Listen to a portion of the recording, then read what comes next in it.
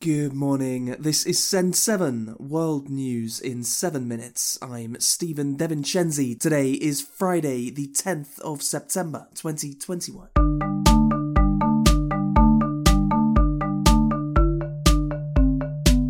Starting in Africa today, in Guinea, the leaders of the recent coup d'etat will be visited by ministers from neighbouring countries today.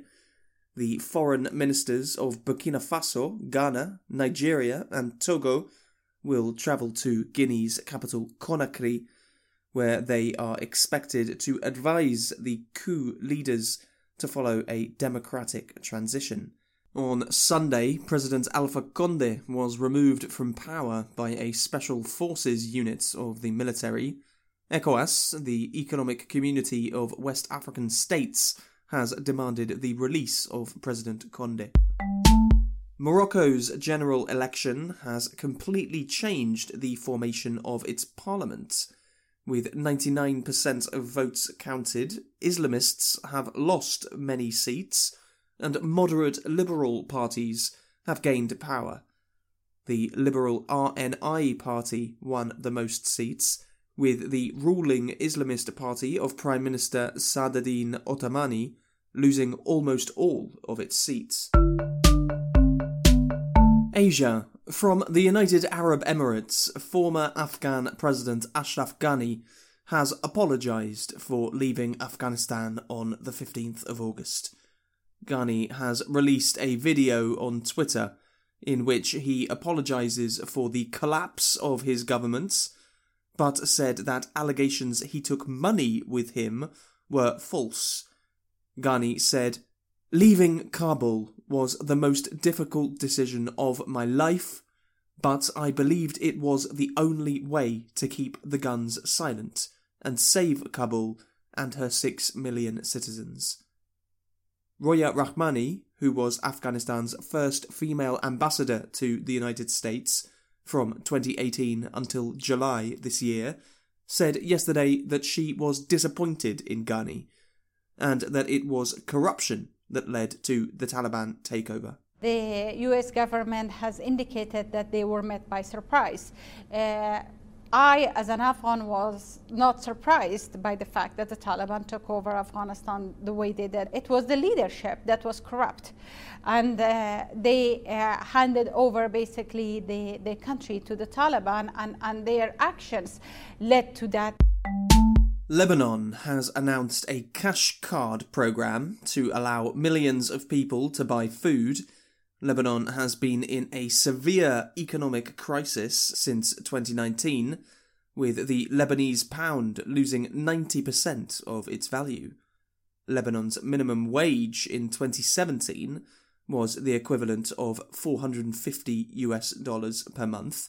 Today it is less than $40 per month. The cash card program will give people dollars instead of the Lebanese pound, and will give eligible people $25 per month. In Hong Kong, police raided a museum dedicated to the victims of the Tiananmen Square massacre. Police removed many items from the museum. However, according to Reuters news agency, the reason for the closure was not given. Hundreds or possibly thousands of protesters were killed in China's Tiananmen Square on June the 4th, 1989. However, the topic is heavily censored in China.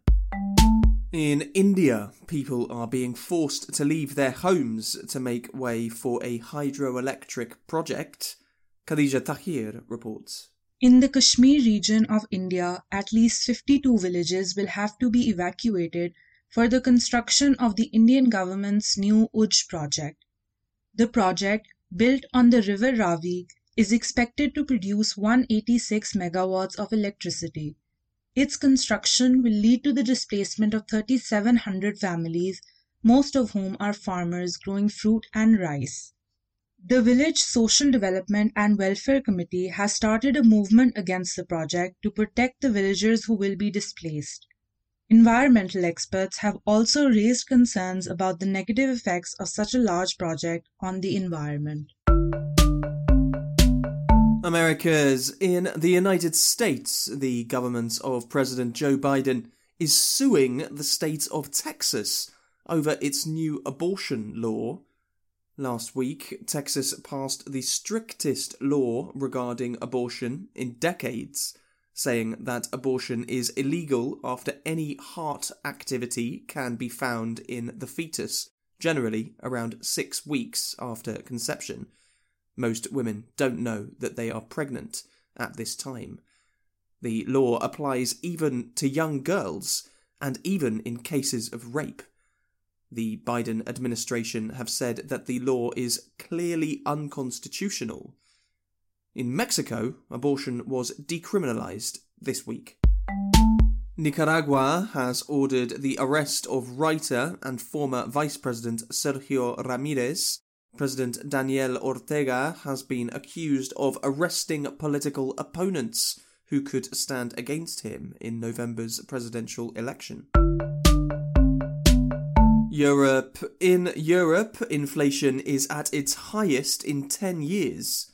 In the Eurozone, the area of countries that use the euro as their currency, prices rose by 3% in August. Yesterday, Christine Lagarde, head of the European Central Bank, said that the inflation was temporary as the European economy restarts. The current rise in inflation is expected to be largely temporary, and underlying price pressures will build up only gradually. The economy has largely reopened, allowing consumers to spend more and companies to increase production. In North Macedonia, a fire at a hospital has killed 10 people. Prime Minister Zoran Zaev said that the fire at the temporary coronavirus treatment hospital was caused by an explosion.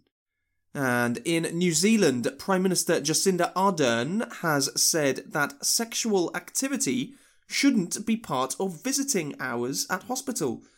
After being asked to comment on a case of sexual activity between a patient and a visitor at a hospital in Auckland, Ardern said that that should not happen in visiting hours. I would say generally, regardless of the COVID status, that kind of thing shouldn't generally be part of visiting hours, I would have thought.